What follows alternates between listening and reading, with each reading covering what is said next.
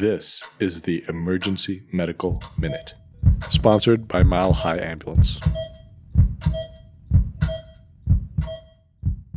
The Emergency Medical Minute is excited to announce that we are now offering AMA, PRA, Category 1 credits via online course modules.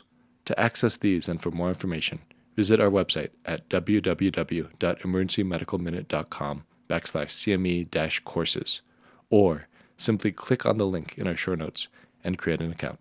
Okay, so you guys, I heard, are not tired of me talking about opioids, so we'll do another opioid medical minute. So what's the great irony of opioids? They cause pain. So we use them to, of course, treat pain, but there's this condition called opioid-induced hyperesthesia.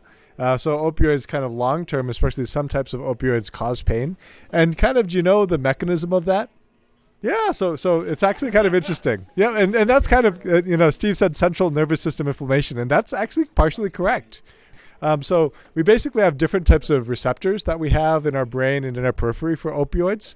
And there's two that are really kind of indicated for opioid-induced hyperesthesia.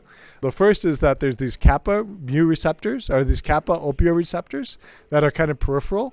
And kind of dysnorphine, which also sounds bad, kind of activates those with a lot of things like morphine, etc. And then actually causes central sensitization so that you feel more pain when you have a painful stimuli. And the other thing is another kind of receptor which all of us love to use, which is the NMDA receptor. Do you guys know what medicine we use that acts on the NMDA receptor? Like, what's the common one we use? Not fentanyl, ketamine. I heard someone say ketamine. Exactly. And ketamine is kind of an NMDA receptor antagonist. So NMDA is, again, this receptor that when you activate it, increases transmission of pain and causes central sensitization.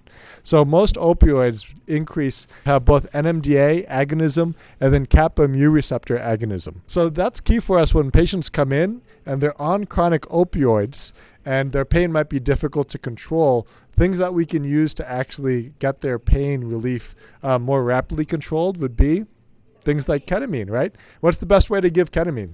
Slowly or orally?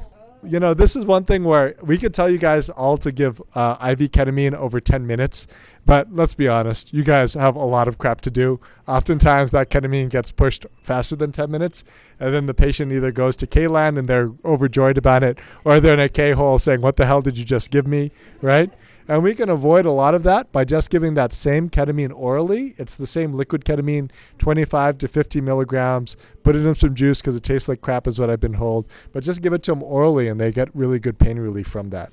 The other things that are NMDA antagonists that we don't think about, there's one that we sometimes use, works for migraines, works for AFib. It's kind of a very interesting metal. It's magnesium.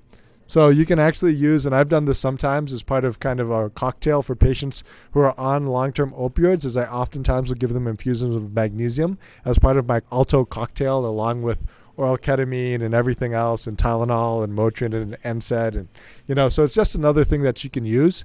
And magnesium on its own has been shown to be really great for migraines. Actually, there's just a recent study that says magnesium is just as good as giving them basically Reglan, and the typical migraine cocktail is just a infusion of magnesium.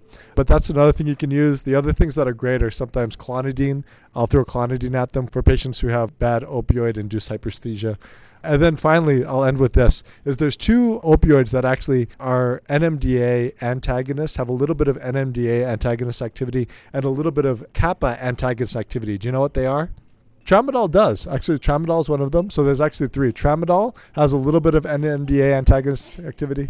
And then the other ones are buprenorphine, which we use a lot, right?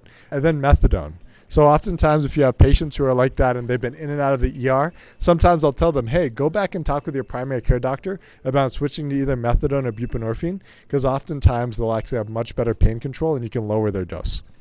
The Emergency Medical Minute would like to thank our sponsor, Swedish Medical Center, for helping fund our nonprofit organization and make this podcast possible. Donations are essential to our organization to cover operational costs and fund the creation of our online courses offering AMA, PRA, Category 1 credits. So if you enjoy our show, and if you're able to make a one-time or recurring donation towards our organization, any amount is helpful. Please click the link in our show notes to make a donation. Thank you for listening.